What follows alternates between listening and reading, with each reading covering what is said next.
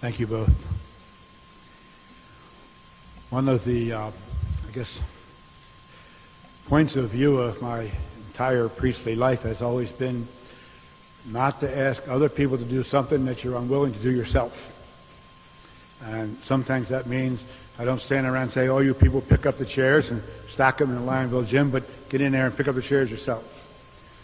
So I thought, after listening to the Liturgical Life Committee design for our parish mission and that call to really witness to the faith, I said, well, I'm talking a whole lot about the scriptures, I'm talking about some life experience, but I probably don't tell you too many of the inside pictures of my own faith journey. So tonight I just ask you to look at 3 little moments in the journey that God has guided with me. I don't know why, maybe it's just I've always been some of the introspective sort, but I remember even in 7th and 8th grade and through high school, when we lived on both sides of Cobb's Creek in West Philadelphia, I was the kid who would always go down into the woods by myself, sit on this little rock looking on the creek as it ran by, and be quiet.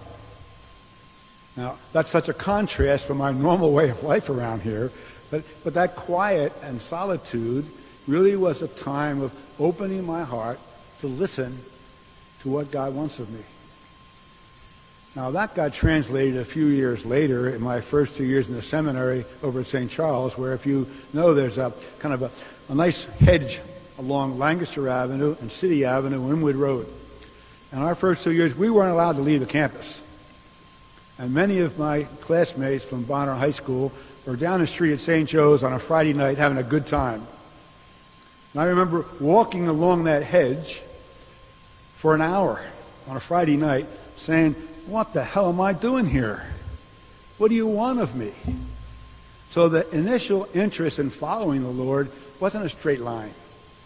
And to kind of wrestle with, if I were out partying with my college friends through those years, I would never have learned the stillness and quiet and the meditative spirit that's necessary to really be an active and adult Christian, not just a priest Christian.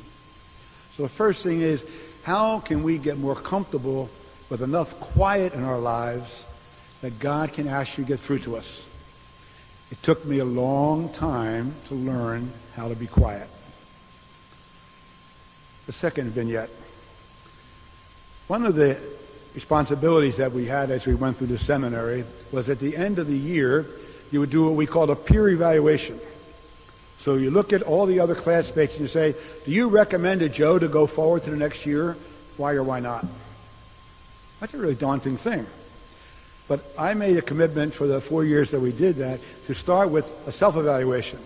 What do I see in myself as either moving towards a good priesthood or maybe holding it back? Because that's the measuring stick in which you interpret what I say about anybody else.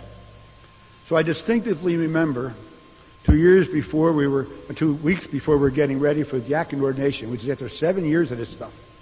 And I had written down for myself, I don't know, maybe 45 questions that were not yet answered. I said to myself, Lord, with all these things still uncertain, I don't know if I can really go forward for ordination.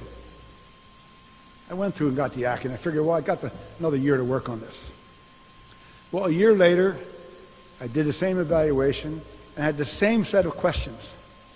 But then I realized before priestly ordination, having the questions wasn't going to change. They weren't going to get magical answers that God had laid out my whole life ahead of me.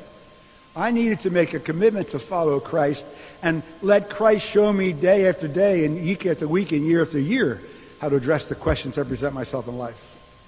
All of you who have lived a married life know what that is. Day after day, year after year, you need to invite yourself to find out how to love this other person in a different way as you grow and change and age. So I had to learn that my life was going to be continuing to have questions and yet moving forward with Christ. The second lesson, it took me a little while to learn. The third and final reflection I'd offer tonight is this. Some of you know I spent 8 years in parish ministry, the most wonderful years. When you're a young priest, unless you kill your mother, the people love you. You can't do wrong because you make mistakes. Who cares? I had 2 wonderful parish experiences. And then while I had the opportunity to go to full-time graduate studies in Rome, I got there in September. I knew 2 people. There were 100 American priests in the house studying all kinds of things. I was sitting in a class, taught in Italian, I didn't know what the heck they were talking about. Well, we got to the first Thanksgiving. Folks, I was really surprised to find out that Thanksgiving is not a holiday in Italy. Now, the American colleagues tried to do something. We had a big mass celebration. We had a gigantic cocktail hour and a big turkey dinner. And it got to 2 o'clock in the afternoon. And it was over. No parade, no football, no family.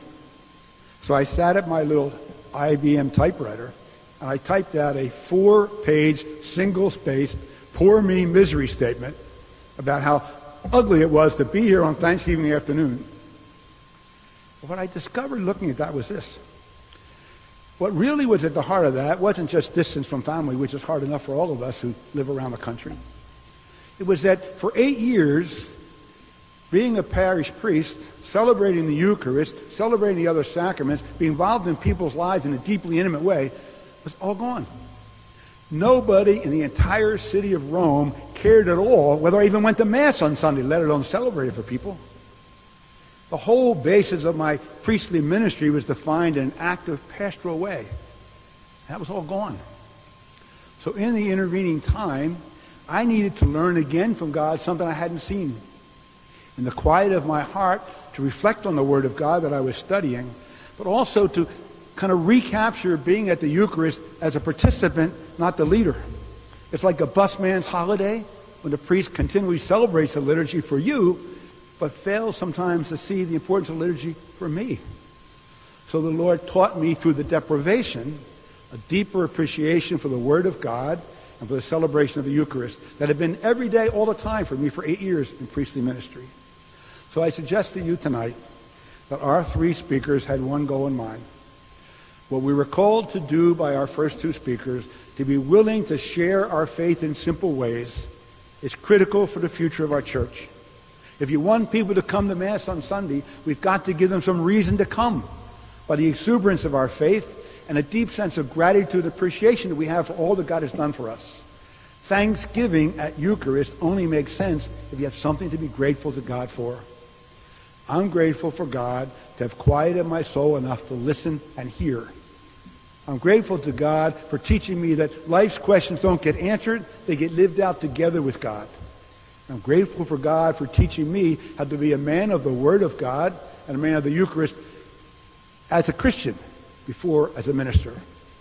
St. Augustine, who Greg, one of my favorite guys, also quoted, he said, "For you, I am a bishop. With you, I am a fellow Christian." My message is that everyone in this church, together, we are Christians for one another. And there's an entire community of St. Elizabeth, 9,000 some strong, and a whole world of northern Chester County that needs us to be visible, confident, hopeful, trusting, however imperfect, believers, inviting others to share the faith that we know. Tonight we pray that through the power of Christ's Eucharist, He would give us the courage to follow His mission of sharing the Word of God for others.